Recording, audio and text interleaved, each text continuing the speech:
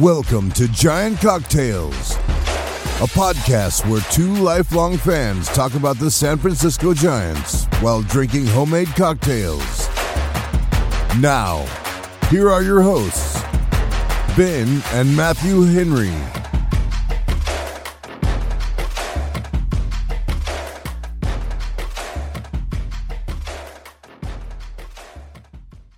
Welcome back to another episode of Giant Cocktails. I am your host, Ben Henry, alongside my brother, the settler, Matthew Henry. How you doing, Matthew? The settler, huh? I'm settling on something?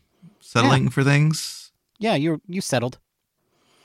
Look, you know you should be able to do better. Yeah. But no matter how much you try, well, I should say no matter how much he tries, he can't bring home the bacon. He can't do it. He can't do it. But what are you going to do? Can't go out and get somebody else. You just got to settle. You've settled. 3 more years of this. You've settled. 3 more years. That's it. You're the settler. Okay. Like, this is it. This is it. Huh? This is the way it's going to be, the way it's always been. We just got to... Yeah. And I don't know. Maybe it's love. Because you keep thinking, you keep getting excited every year. You keep saying, oh, we're going to get Bryce Harper. We're going to get Simeon. We're going to re-sign Gosman. We're going to get Aaron Judge. We're going to get Ohtani. We're going to get Yamamoto. We're going to get our white whale. I mean, don't pay any attention to how the book Moby Dick ended, folks. In this version, we're going to get our white whale. That is not a good analogy. That's horrible. It is horrible. Anytime anybody says to you, oh, that's your white whale, they are insulting you. Don't go read Moby Dick, though, because it's a horrible book. So boring. There's a whole chapter about spermaceti. It's ridiculous. It's ridiculous. Don't read that book. Don't read that book. You just go read the Wikipedia about it. But whatever. What I'm saying is Matthew's a settler. I'm not a settler. Fire Farhan! That's what I'm saying! Okay. All right. Yeah. Well, I mean, in some ways you're right? I mean, it's kind of like what else are we going to do? As a fan, especially, what do I do about this? You know, it's not like I can fire him. So it's, you either get excited about the possibilities or you stab yourself. With an ice don't pick, do that. Don't do that. That's bad. That's bad. It would numb the pain. Bad. What? You know what else numbs the pain, Matthew? Alcohol. Yes. Hence the show. That's right. I forgot. I'll just drown my sorrows. I'll just do that. Wow. Man, you know what? We need to move on. Okay. So question. Ready for the question? I'm sure. We did too much of this topic. We need to move on. Here's the question. How many years until you realize he's a parasite sucking you dry? Wait a minute. I thought you said we were done with this topic. Well, I wrote the question before we recorded the show. You didn't know I was going to stab myself? No, I didn't. I didn't know. And I'm too dumb to be able to pivot like that. Well, I got to say, I mean, at least one more year? Like, because I think if things continue like this, he won't last 3 years. So I think we're somewhere between 1 and 2 years left if things don't improve drastically. Yeah, I think that's fair. Like, I think, honestly, if the Giants finish out of the playoffs at the end of this next season, it's goodbye Farhan. And I mean, I could foresee a few ways that is, like, maybe not true, but it would have to be like, we call up, like, a bunch of young guys and they all, like, the future is bright kind of thing. Yeah, exactly. They have some sort of miraculous run in the second half of the season. Like, that's the only way that, like, if the Giants don't make the playoffs this year, and that's probably going to be based on how the rest of this offseason goes, then I think probably, Farhan's on the hot seat. So really, he's on the hot seat right now.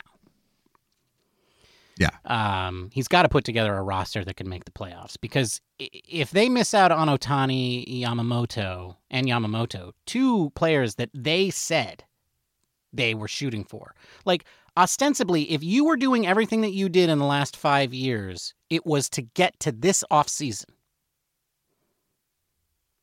Everything you did in the last 5 years was to get to here, and then you missed on everything that you had hoped and wanted. You have now wasted 5 years. If you cannot pivot and put something together by the end of this year to demonstrate that you have the ability to still win even though your plan A didn't work out, then you don't deserve to be the hobo. So, how many years until you realize he's a parasite sucking you dry? My answer is 6. I mean, for the current Giants ownership, Ben realized this like 2 years ago. Anyway, today is Saturday, December 23rd, as we record this podcast. It's the day before Christmas Eve, 2 days before Christmas. So we are recording 1 day early, and we have decided showing up in your feeds 1 day early. So you get to listen to us while you wrap presents or maybe last-minute Christmas shop.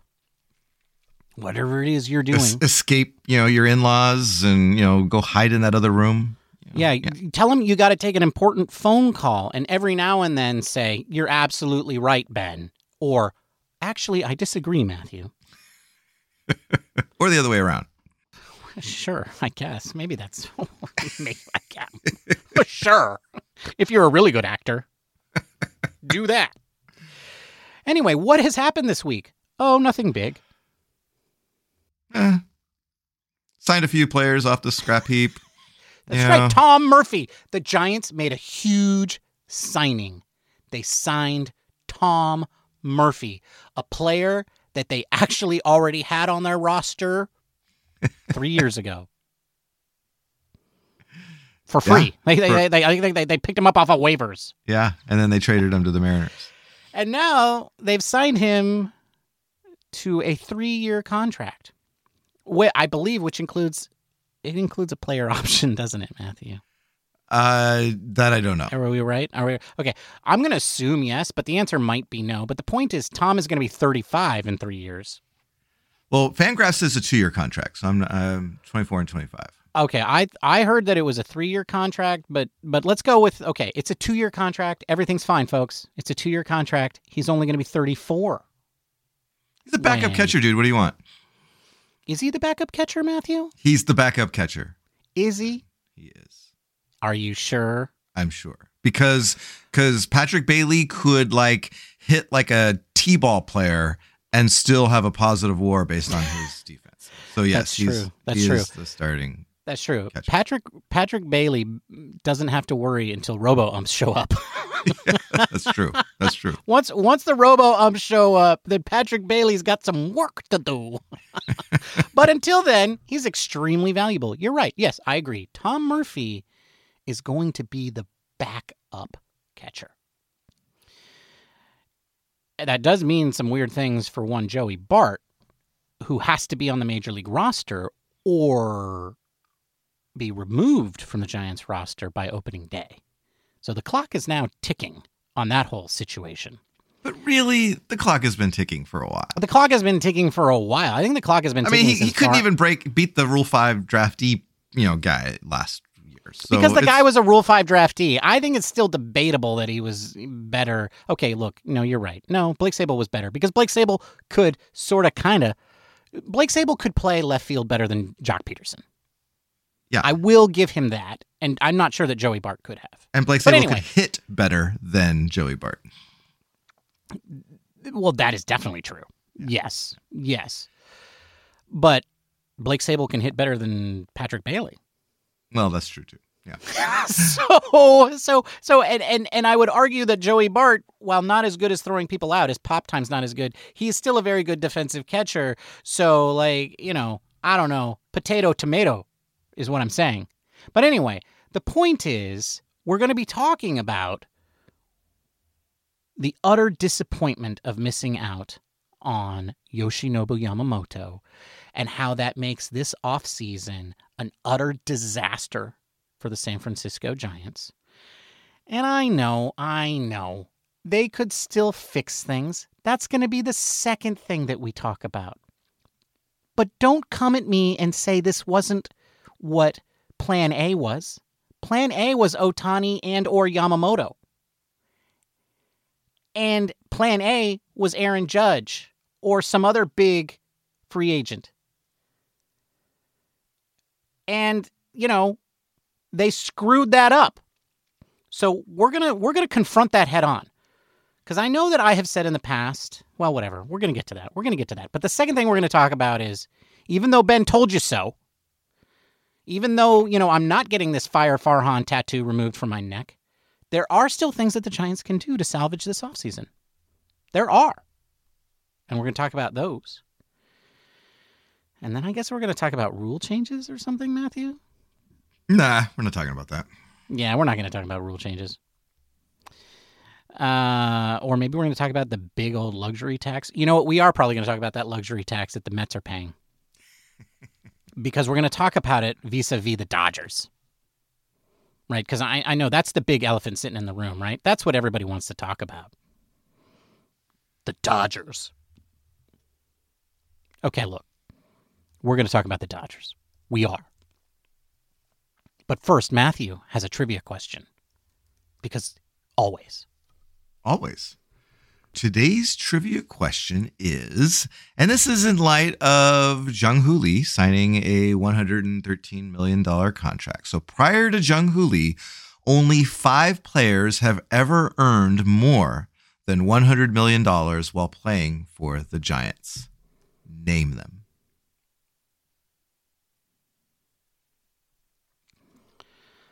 I feel like some of these are easy. Some of them are easy, but if you say Shinjo or Rickard Fernide, you will be wrong. So don't even go there. Okay, fine. I won't go there. Big meanie, but here we go. Barry. Yeah, that's a good guess there. Yeah, that's Bonds. One.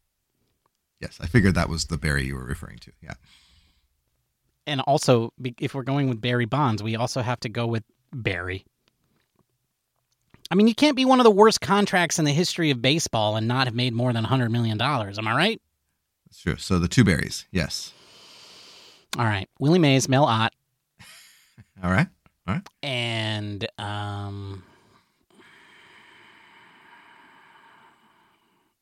McCovey. Okay. All right. We will see. It is. I'm asking a lot. 5 players is a lot of people to name. A couple of those names might surprise you, which is why we included this in today's question. I went into the shoulda category. Definitely went into the shoulda. Yes, because then we're talking about real dollars earned, not based on inflation. So even if with them, yeah. Anyway, I mean, they were practically indentured servants. They were. That's true. Up and until the 70s. Isn't it time for the booze, boys? It is. Actually, it's a little bit early for that, Bob, but we'll get going. That's fine. Whose turn is it? What are you drinking, Matthew? That's right. It is my turn. All right. That's right. Because Ben went last week complaining about how he had been waiting so long to go and all that. Yeah. Okay. All right. So, Bob, if you tuned in to our happy hour episode last week, you would have heard Ben and I answering the challenge that we gave ourselves to create cocktails that tied into a Christmas song. And so my song that I selected was Feliz Navidad. So what is in a Feliz Navidad? It has 2 ounces of Blanco tequila, a half ounce of clear creme de cacao, a 1/4 ounce of cinnamon simple syrup, 3/4 ounces of lemon juice, 1 sprig of rosemary. And you're going to put rosemary and your cinnamon simple syrup in the bottom of a shaker, muddle it lightly. You're going to add all the other ingredients to a cocktail shaker with ice, and you're going to shake it for 12 to 15 seconds because you want this well chilled and diluted. And then you're going to double strain it into a chilled coupe glass, and you're going to garnish it with a rosemary sprig and 3 cranberries. And you will have this very festive, clear, and the red and the green, all evoking Christmas. So that's what I'm drinking today, a Feliz Navidad. From the bottom of my That's a tasty heart. cocktail. It really is. And to hear Ben singing is really, really painful. From the bottom of my heart. What are you drinking, Ben? What? It's my turn?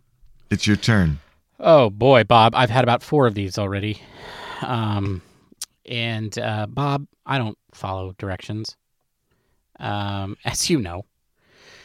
And so while I did make a cocktail, I didn't do it from a real song. I did it from a fictional song. And the name of that song, Bob, was Jingle Balls. Jingle balls, jingle all the way. I'd love to hear the rest of the lyrics in this song, but I'm going to keep going while Matthew mutters them, probably so low that you can't make them out, unfortunately. What's in Jingle Balls? Well, first of all, folks, it's 1 ounce of a gin raspberry liqueur with gold flakes called something flurries. I don't know. You're going to have to go back and listen to last Thursday's episode to figure out exactly what the name of that liqueur is, but you can find it at the Total Wine and More store. This is not a fancy liqueur, but I don't care. It had gold flakes in it. Just like Goldschlager, but it tastes like gin and raspberry, so I'm running with it. You also have 1/2 ounce of ginger liqueur. I'm using Domaine de Canton. You have 1/2 ounce of lemon juice, 6 to 8 mint leaves, 4 ounces of sparkling white wine, a.k.a. champagne, and 2 raspberries. To make it, you put the gin raspberry liqueur, the raspberries in the bottom of a champagne flute. You add the ginger, liqueur, lemon juice, and mint leaves into a separate shaker where you gently muddle the mint leaves. Then you add a little bit of ice, and you shake that with ice until chilled. Because you have so little volume in that shaker, it's not going to be a lot. So you're going to then double strain that into a separate container, separate vessel, to remove all of the mint leaves. And then you're going to pour that into your flute. You're going to swirl the flute, not so violently that it jumps out of the glass, but enough to combine. And then you're going to top with your sparkling white wine. And your 2 raspberries will float to the top to become your Jingle balls. To become your Jingle Balls. Yes. And that's how you make the Jingle Balls, Bob. And that's what I'm drinking today. I'm on my 5th. That's a tasty cocktail. It might be. I forgot. Oh, man. All right. Well, Jingle Balls and Feliz Navidad. And you know what neither of these have, though, is sake. They do not. Neither of these have sake in them. That is true. I was prepared, Ben. I was prepared to create a sake-infused cocktail. You know, it wouldn't have been Feliz Navidad. It would have been like, I don't know, Merry Christmas in Japanese. I don't know. But instead, we're sitting here lamenting the fact that not only did the Giants lose out on both Ohtani and Yamamoto, but they both went to the frickin' Dodgers, which I think is actually worse than losing out to both Ohtani and Yamamoto. And I just, and to top it all off, and I'm supposed to be the optimist, but then, you see Susan Slusser, well-respected journalist for the Chronicle, write a story about how the Giants did all they could for Yamamoto. And you know what? As soon as I heard that Yamamoto was signing with the Dodgers, I tweeted out, I said, cue the video where Farhan talks about how they did everything they could. And sure enough, there was no video, but sure enough, they leaked it out to Susan that, hey, man, we did everything we could. We even flew down there. We actually gave him all the money that he wanted and all that. And so, and I'm sure they did. I'm sure they did. But Ben, nobody wants to be a Giant. They didn't. Nope, nobody. Nobody wants to be a Giant. Yeah, I agree with that. Nobody who has the choice of going anywhere that they wants to choose to go to San Francisco. And I'm going to soften this up a little bit up at the front. They don't want to go anywhere except LA. Okay, there was a time, fans, listeners, when this was the New York Yankees. I remember waking up one morning when a pitcher whose name I can't even remember, but I remember that his nickname was Moose. Who was Moose who used to pitch for the Orioles and then he signed a free agent deal with the Yankees? Mussina. Oh, yes. Mike I Mussina. remember when waking up and hearing some radio guy talk about what a disaster it was that the Yankees got Mussina way back in the day. My point is that look, this used to be the Yankees. So the point is that these things go in cycles. This could be any big team that can spend a lot of money.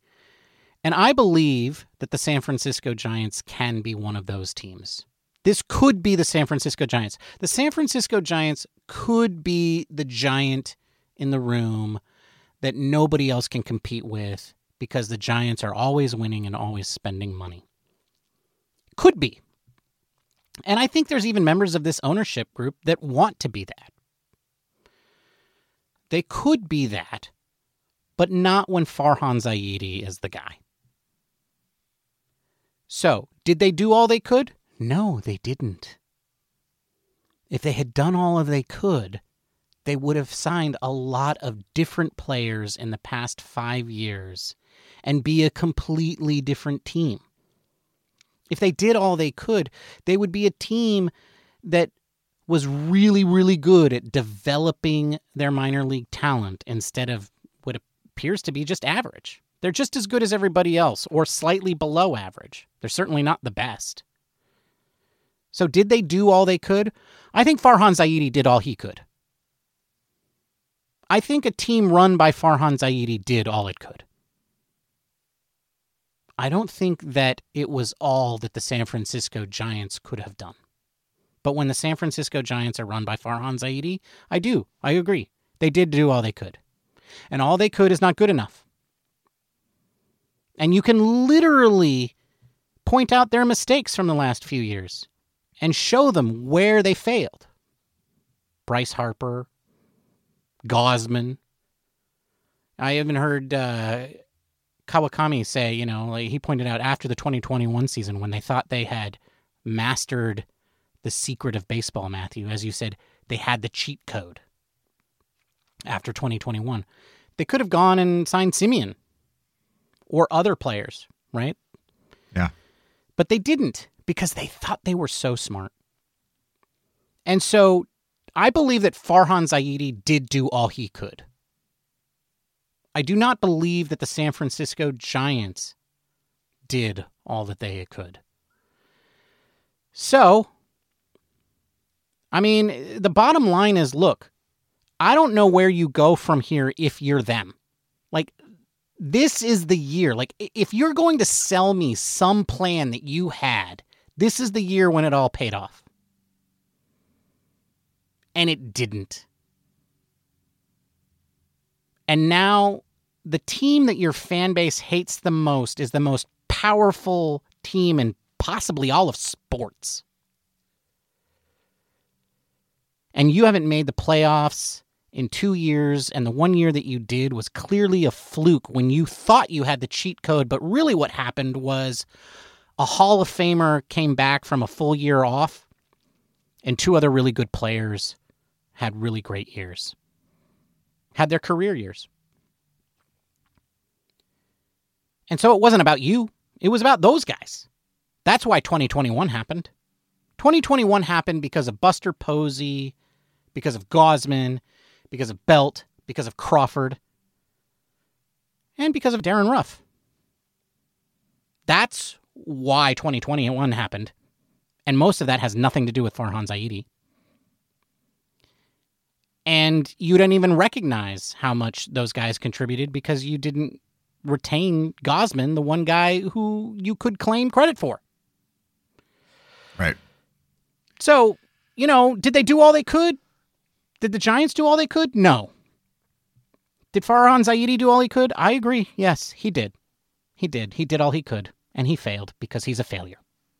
He shouldn't be running the team. But he is running the team. And as I said at the top of the show, he's probably running the team for at least another year. But here's the thing. If the Giants don't make the playoffs, he should be gone in 2024. He should be gone. And I hope that he is. If he isn't, then I think we turn the Giants off for a year in 2025. Like, at least I do. I don't know what that means for this show.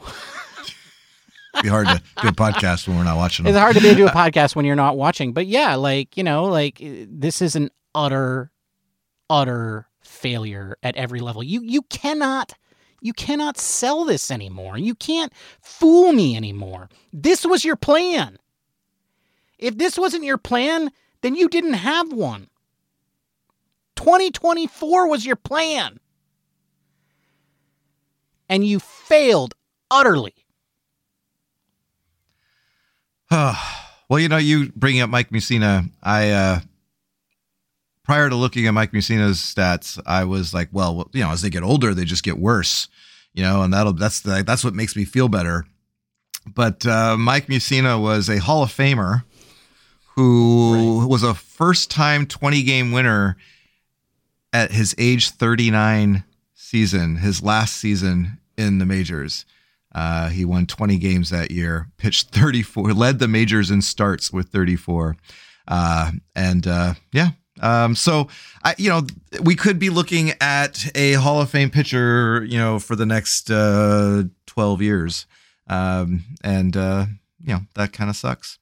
And you're right though, right? I mean, not just the Giants, right? He didn't choose anybody else either but the Dodgers. And so you go listen to Yankees and Mets podcasts and they're all pissed that the Dodgers signed him as well, right? So, comes down to it, it's hard to compete when you've got Freddie Freeman, Mookie Betts, and now Ohtani all in the same room going, hey man, come over here and play with us. And by the way, they'll pay you whatever you want. Yeah. I will say this though, Mike Mussina never won a World Series. Oh, okay. Well, that makes me feel a little better. Thanks for that. Yeah. And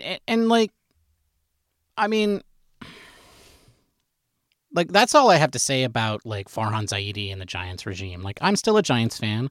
I still believe that there is the possibility of them turning this offseason around, right? They can still build a competitive team. I don't think that any team that the Giants put together is going to beat the Dodgers next year for the division title, but they don't need to. But you know who else didn't win the division last year, Matthew? The Arizona Diamondbacks. Mm-hmm.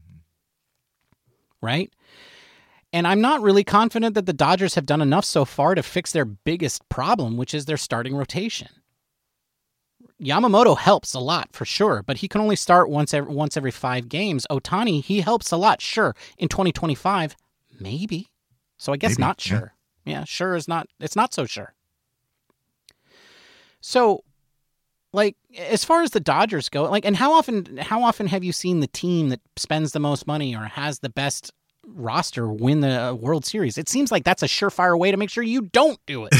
That is. And that is what I'm hanging on to as far as my hopes is that, because ultimately you get into the playoffs and you have 3 good pitchers and your batting gets hot and anything can happen, right? So I think, the Giants are right to be focusing on trying to strengthen their pitching staff because that's the one area that I think they can get better in and it make a legitimate difference. And, you look at projection systems like the Fangraphs, so their Zips projection system, they're projecting 80 to 86 wins or something like that. And so, in that respect, and that's what they don't make another move, right? So that's just as is right now. So they're almost there. They're almost in that third wild card. And I know, Bob, what do you say about the third wild card? Third wild card is the worst wild card. That's right. It's the worst wild card, but it's also a possibility to get into the, to make it to the World Series as we've seen. So, with the whole new way of getting, with the playoffs now the way they are and so many teams being able to make them, thankfully for the Giants, you don't need to have all the star power in order to do that. And frankly, in 2010, 12, and 14, they really didn't have that either, right? And so it's kind of almost like going back to that blueprint of strong pitching with, an occasional, star sprinkled in. And so we just need to find that star. And you're right, the offseason isn't over yet. We still have got some players that are out there that could conceivably help the Giants. And, maybe we should talk about that. So right now, the biggest name on the market still is Blake Snell. And then there's also a lot of talk about Jordan Montgomery. And Jordan Montgomery, didn't get the press or the accolades, I think, that Blake Snell has gotten as far as free agents. But if you look at their, if you look at them, they're just their last season, they actually had very similar years as far as like WHIP. Blake Snell had the better year. I mean, let's be clear about that. But Jordan Montgomery had a very solid year with an ERA plus of 138. So 38% above league average in his ERA. The difference between them is that Blake Snell walked almost over twice as many hitters as Jordan Montgomery did, right? And Jordan Montgomery was less likely to give up walks, more likely to give up hits. So, it's I think in a park like Oracle, Jordan Montgomery could be a really good pitcher. So my question to you, Ben, is one or the other the answer? Well, why not both? I mean, why not both? That's right. At this point, Farhan, why not both? Right? You just shovel money down their throats. And although we've learned that money isn't the biggest attraction to San Francisco, but it's a good start. Right. Well, I do want to say this. Like, look, my whole point, the argument that I've made is that if you just pay these guys 20% more, then they'll sign with the Giants. I don't know if they had the ability for Ohtani and Yamamoto to offer 20% more. I think that the rumor, at least my gut feeling, my perception is that they did offer Yamamoto more, and he just chose to be a Dodger. And think about it, folks. Like, when somebody's giving you $300 million, and you're when it's funny money already, do you really need more funny money? Like, you could be set for life and never worry again, and also win 3 World Series and be a Hall of Famer and be on the greatest team ever. Or you can make $325 million and not have those things. Because I think that's how these guys are thinking. I think that's how Ohtani is thinking. I think that's how Yamamoto is thinking, even though it never works out that way. Yeah, I think that's how I would think about it, right? I mean, it's like, well, shoot, at this point, it's so much money that I don't even need. Like, it doesn't matter. I'll never have to worry about anything ever. Like, I can fly private jets, and it really doesn't matter how many people complain to me about my carbon footprint. Like, I just don't care, right? Like, that's how much money you have. Yeah, plant lots of trees. Yeah, I'll just plant lots of trees because, like, I have so much money. Like, that's the level that you're at, and I agree. Like, I think. And, I sat here a couple weeks ago and I said, if you just give them 20% more, but I guess there's a level at which point you don't care, right? Like, the poop overweighs the 20%, I guess, is what happened. Right. But here's my point about Blake Snell and Jordan Montgomery is, okay, look, if you're not going to spend that money over the next few years on Yamamoto and Ohtani, what are you going to do with that money? Where's it going to go? I know a lot of us think, it's going to go into the Johnson family's pocketbook. I don't think that's true. Look, I know there's a lot of people out there that really, really want to think that these people are just using the Giants to, like, pad their pocketbooks. I don't believe that. And I know that because if I was in their position, I wouldn't be doing that either. Because, hey, I'm the one that's paying the people. I'm way more set than they are. I'm a billionaire. I think these people want to win. I think they really do. I think they really want to be like, I'm the smartest billionaire. And I think they want to win. And it's not even that, right? Like, even if they were just normal people, and I know they're not normal people, but if they were normal people, they would still want to win. I think they want to win. So why not give that money to people who, quote unquote, don't deserve it? Because look, folks, nobody playing a sport deserves this money. But it exists, and this is capitalism, and this is how it works. And so why not give that money that you were going to give to Ohtani and you were going to give to Yamamoto over the next 4 years, 5 years, why not give that to Snell and Montgomery? Yes, because, why not? Why not? Because now you can compete. And now and we're going to get to this a little bit later, but that means a lot in terms of also, because there are other names who that impacts. Names like Beck, Wisenhunt, Wynn, right? Like Mason. That impacts those guys too, because now they're blocked by these guys that you spent money on for the next 4 years. Right. And so, like, why not both? Why not go get Snell and Montgomery for silly money? And the cynic in Ben will tell you because Farhan Zaidi is your guy and he just can't win. Like, he can't win. He is Charlie Brown. Farhan Zaidi is Charlie Brown. He is Charlie Brown. You just realized that, didn't you? Oh, my gosh. That is, oh, man. He's going to keep running up and kicking that football, isn't he? Yeah, he is. He is. And every single player, every single free agent is Lucy pulling the ball away. That's who Farhan Zaidi is. Farhan Zaidi is Charlie Brown, and they're going to pull the ball away. But let's say we had somebody else, somebody different, somebody like, I don't know, I'm just going to throw a random name out there, like Kim Ng. Just a random name. No, I don't mean anything by that. But let's just say she was running the team. They probably wouldn't pull the football away from her, and if she gave Snell and Montgomery silly money, and you tell those guys, look, you guys go right up against those guys, and imagine facing the Dodgers in the postseason. And mowing through. Look what the Diamondbacks did to them. Well, and Blake Snell actually has a really good record against the Dodgers, right? Historically, so right, you could be the ones that take those guys down, and you could. Right? The D-bags did it, and the D-bags have a great 1-2 punch. Don't get me wrong, they do. Like, we as Giants fans, we know that the D-bags have a great 1-2 punch. But now imagine you have a great 1-2-3 punch with Snell, Montgomery, and Webb. And that's not even to think about like the maturation and growth of someone like Kyle Harrison, right? I mean, so right, no, for sure. And Harrison's a wild card, right? Yeah. I mean, he could be your number 1 guy. He could be your number 4 guy.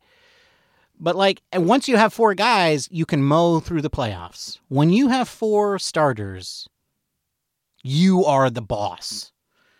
Your Freemans, your Ohtanis, your Mookie Betts, be damned.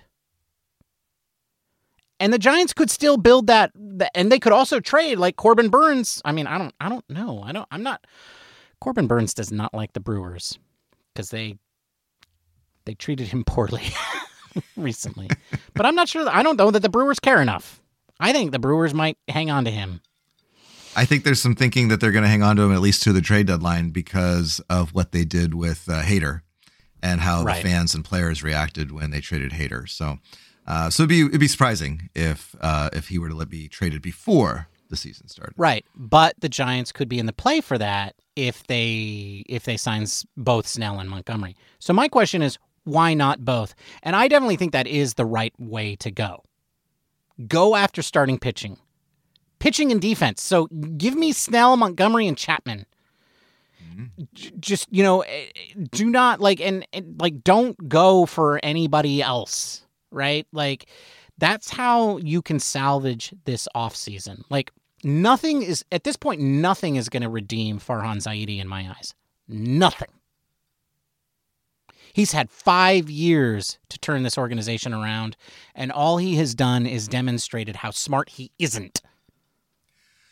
I think you're wrong when you say nothing, because I think, if we see if the Giants win this year, then a lot is forgiven, right? And the player, let's say Conforto and Haniger all of a sudden are back to where they were earlier in their career, I mean, and which, maybe is unlikely, but also not out of the realm of possibility. So, I think that, and that's kind of where, baseball gets weird, right? Because you can have these really down years, and all of a sudden you've got everybody doing what you thought a year later. And so I'm not.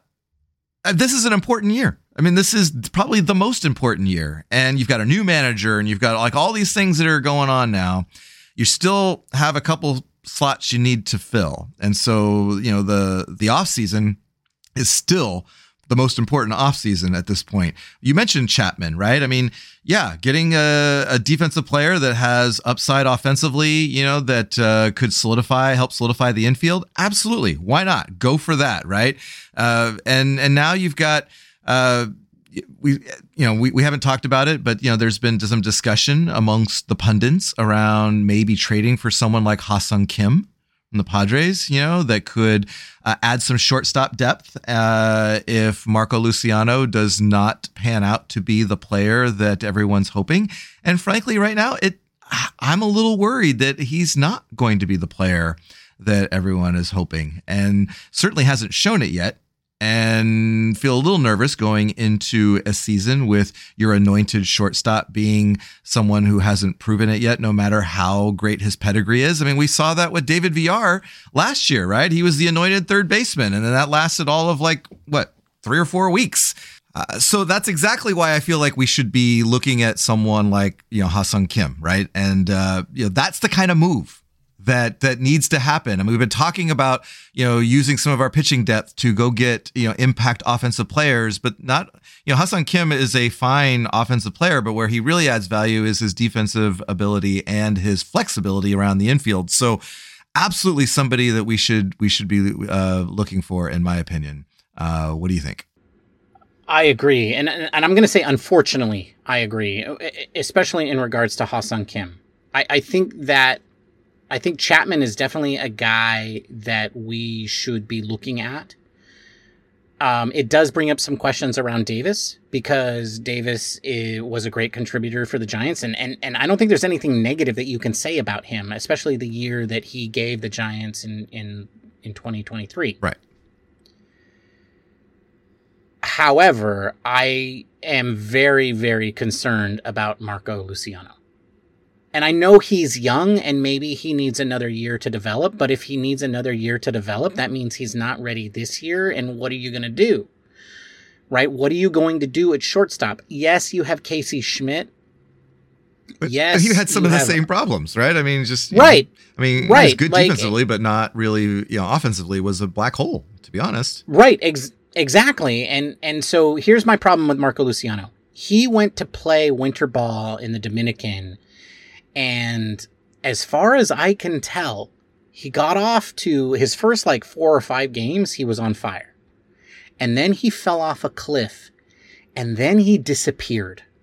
I can't find any stats for him past late November. He hasn't played in. ¿Dónde está Marco Luciano? ¿Dónde está Marco Luciano? ¿Dónde está? Sí. No sé. Claro. For sure. Where is the dude? What happened this off? He has not played. He has not hit for a very long time. Not just at the major league level, not just at AAA, but he has not hit in the Dominican Winter League. And he's not even playing for them, as far as I can tell. Where has Marco Luciano gone? What has happened? Does anybody listen to our podcast who might want to throw this up as a question mark? Where is Marco Luciano, and what is he doing right now? Because it don't look good, is what I'm saying. And yes, if you're going to be competitive next year, you start really at this point, I think you have to start asking, who's going to be our shortstop? Because maybe it shouldn't be Luciano. And I know that the Giants said they were committed to him at the end of the season, but the way things have gone in the last 4 or 5 months, I'm not sure that's the right answer.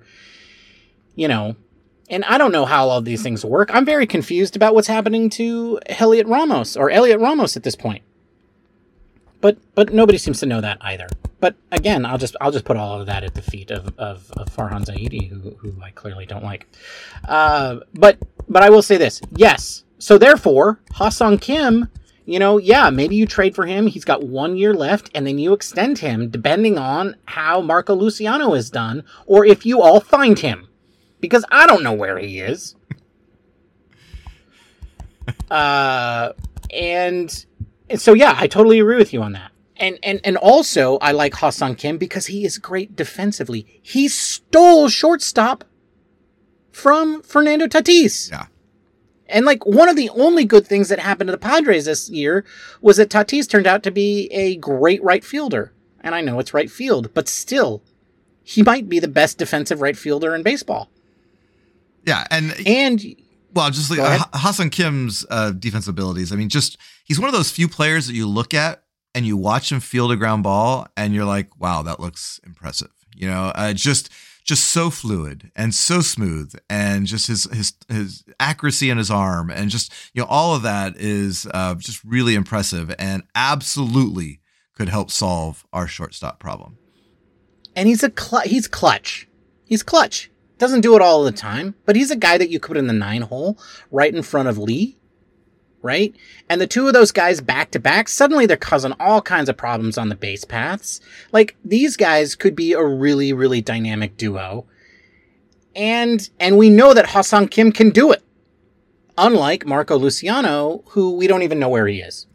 I mean, Ha-Seong Kim, not only on his defensive ability, but he stole 38 bases last year. I mean, the Giants stole 54 bases as a team or something ridiculous like that, right? So just adding that athleticism that Farhan's been talking about, I mean, just checks off so many boxes. And I know that the Padres might be reluctant to trade him to someone within the division, but that's where, you're going to have to pay. And that's where, our starting pitching depth, some of our outfielder depth, and we've got 8 outfielders on our 40-man roster. So, there's definitely some parts that we could move, because right now, according to Fangraphs, the Padres starting left fielder that's penciled in is a non-roster invitee named Cal Mitchell. Right. So you can't tell me that the Padres have a need for an outfielder. We have a few. And so I think that we might be able to work out something there. We do have a few. We do have a few outfielders, some who are flexible, some who we kind of didn't want to, take their options. Yeah. Well, right? Maybe Michael Conforto could be, a part of that trade. That's true. And then you would give him the opportunity to hit a bunch of home runs against the Giants. And that's exactly what would happen. Absolutely. Right. And I feel like, if he went to San Diego, he would hit a lot of home runs against the Giants, as opposed to playing for San Francisco where he won't do anything. Correct. That's just the way it works. Because Murphy's Law. Because Charlie Brown's Law. Yeah. Because of Charlie Brown's Law. Well, I was going to say, speaking of Murphy. I like that. Yes. Yeah. Well, because, look, there's a lot of ways that we could get players, right? We could get players via free agency. We could get players via trade, like Ha-Seong Kim. But we talked about people who could be traded for them. Especially if you do sign people like Snell or Montgomery, suddenly people like, Mason Black and, Carson Wisenhunt and maybe even Wynn and Beck become available, right? Maybe those could be pieces in those trades. But another big name in the San Francisco Giants suddenly was put on the clock when the Giants signed Tom Murphy. Good old Tom Murphy. Good old Tom Murphy. We were supposed to get Yoshinobu Yamamoto, but instead we got Tom Murphy. Matthew, who is Tom Murphy?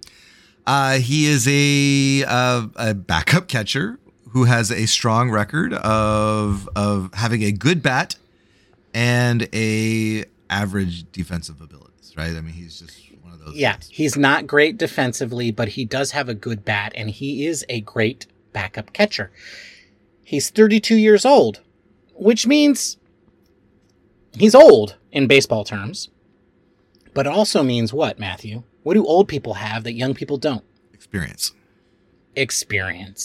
Yeah, I kind of like him to maybe a Kirk Casale with a little bit more offensive upside. I think right. Just which has done well for the Giants in the past.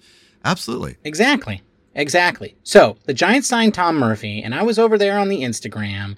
And I don't remember, I think it was KNBR who said this was a rumor, and I was looking through the comments, And there were a lot of people who were angry about this signing. There were some people who were like, why are you signing this guy when you should be focusing on the bigger free agents? And to those people, I'm just sort of like, they have to focus on all of these things all at the same time. Stop showing off how, like, ignorant you are. And then there were a lot of other people who were like, why are they getting a catcher? We already have Patrick Bailey. And Matthew, I learned...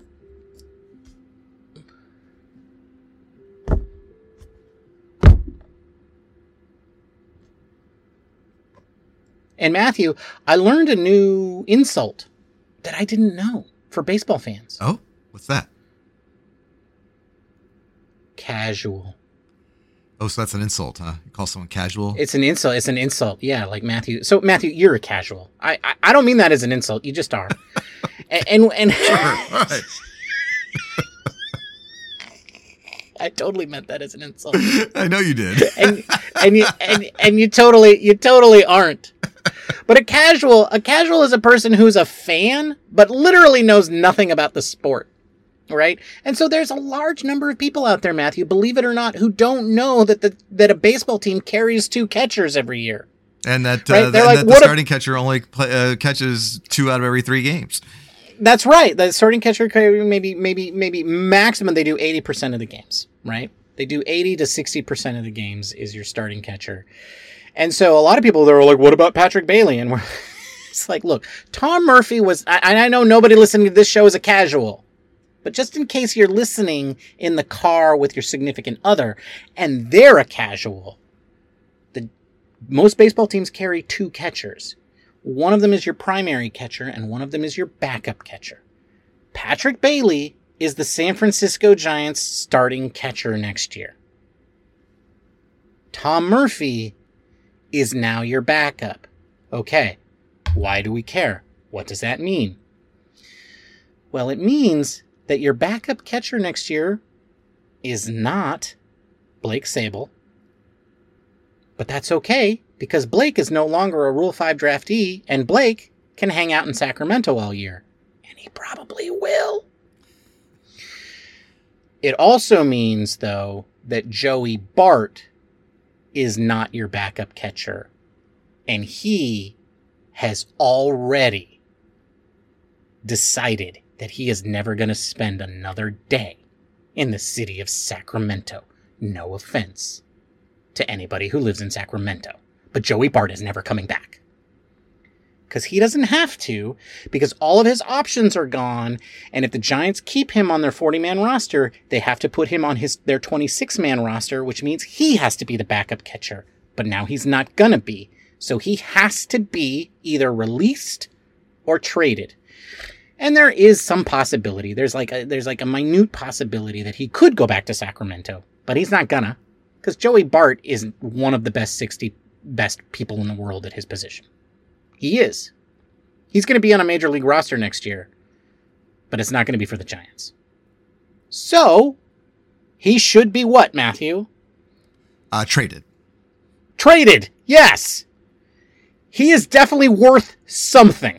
Yeah, probably not a lot, and probably having to be part of a package, but yes. Because, the Giants don't have any leverage on this. Everybody knows that Joey Bart's going to be released, if not traded.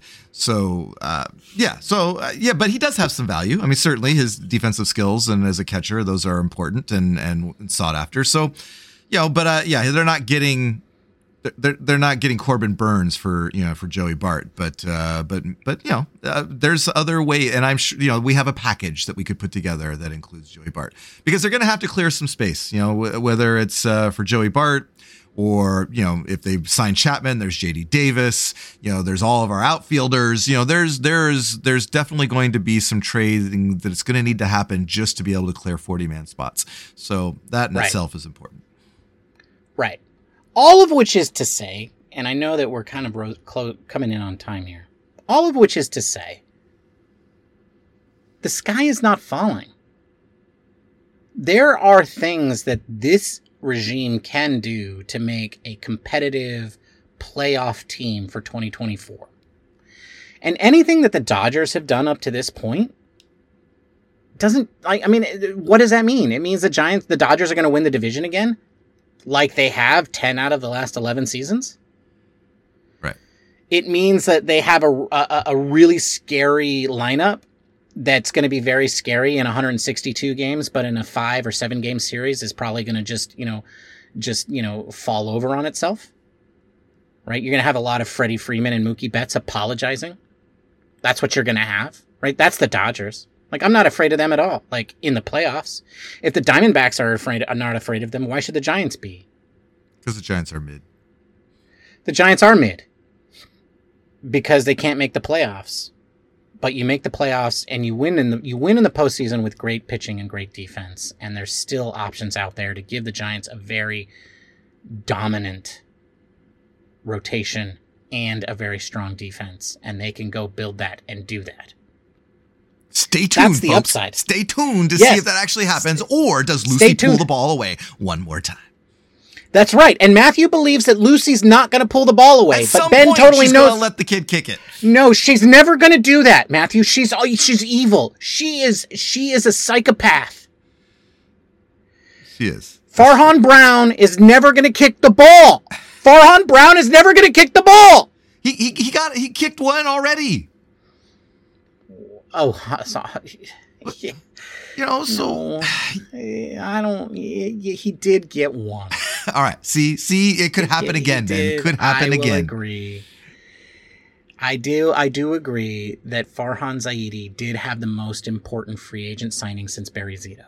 He did. All right.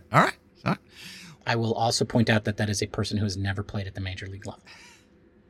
Okay, well, maybe this is a good way to stop because we can segue into our trivia question answer, which was about signing people to large sums of money. So the trivia question, as you recall, was only 5 players have ever earned more than $100 million while playing for the Giants. Name them. And you were right. You had the first 2, the Berries. We're in there. I had the Berries. Yep. And so number 1 is Barry Bonds, who earned a total of $184 million while playing for the Giants. Number 2, though, Buster Posey, who earned a combined $171 million over his Giants career.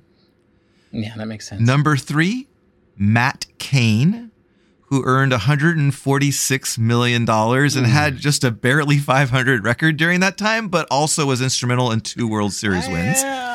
Yeah, but that's because the Giants didn't score runs for him. The record doesn't. That's true. That's not, a good point. Because that's he got a good Matt point. Cain. Yeah. He got Matt But when it Cain's, came time to the World Series, the guy was money. I've heard Phillies people complain about Matt Cain, and it's pretty amazing. It's pretty beautiful. Number 4 was Barry Zito and his $126 million contract. Number 5 might surprise you. Number 5, over 2 different stints, Hunter Pence earned $104 million while playing for the Giants. He's the 5th highest earnings ever by a Giants player. He signed a 5-year, $90 million contract after he came over for his, from the Rangers, which is kind of similar to what Jung-Hoo Lee's contract over 6 years. So, so it was, I was kind of surprised, I guess is all I'm saying, that Hunter Pence was one of the largest free agent signings ever by the Giants. I would say all of these guys are worthy except for Zito. All of these guys are worthy. Yeah, absolutely. For the money they right. I mean, 4 of them won rings with the Giants. And so that makes them worthy. Barry is Barry. Bonds is Bonds, right? Yes. Right? Yes. Yeah. He went to the World Series. So, there was that. Yeah, that's true. He did. And, in the 2002 season, postseason, he was unbelievable. And we've talked about Zito. I don't know that Zito deserves this money, but Zito is in my mind, there were a lot of people that were responsible for that ring in 2012. A lot. But without Barry Zito, they don't win it. Yeah, agreed. So, that in itself should kind of wash away some of that sourness of that contract. All right, Ben. So that wraps up our trivia question. Looking ahead, I am bringing to happy hour this week, I am proud to say, a cocktail called Soju Love Jung-Hoo. And it is a cocktail that was inspired by Jung-Hoo Lee's signing and it's with soju, a South Korean, a spirit that is very popular in South Korea. Ben, what are you bringing to happy hour on Thursday? Well, Matthew, I put a lot of thought and work into the cocktail that I'm bringing. And because, we're coming up on the end of the year, and because I've been doing this whole bubble kick, and because of a lot of effort and hard work on my part, I am presenting a cocktail that I am calling the 2023. And what's cool, folks, because of how much effort I put into it and how much I thought about this, is actually you can configure this for if 2023 was a good year for you, like, Texas Ranger good, or was a bad year for you, like, I don't know, San Francisco Giant like, or was a mediocre year for you, like Farhan Zaidi like, because you did a bad job, but you still got paid millions of dollars to do more of it. And that's the cool thing about the 2023. You can configure it for whatever year you kind of had. That's right. And that's what I'm drinking. So come on and join us on Thursday on Happy Hour, and you can learn about how to customize your 2023 based on how your year went. All right. Well, having said that, folks, don't forget to subscribe if you haven't done so already.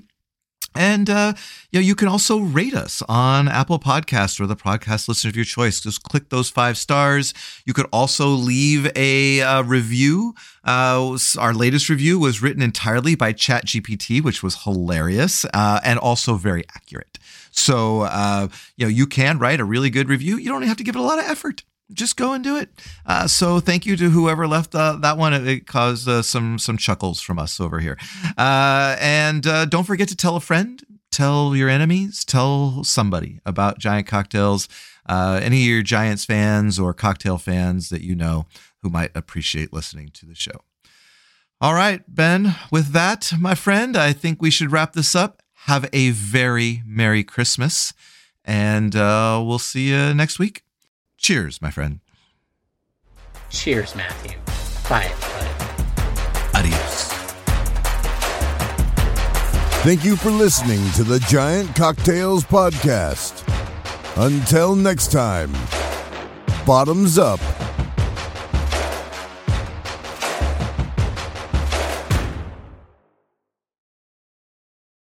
I drew a blank. I'm getting old. What can I say? Ho, ho, ho. Hobbity hobbity ho. Ha ha ha. Floobity floobity. Oh, Ben's getting some coal.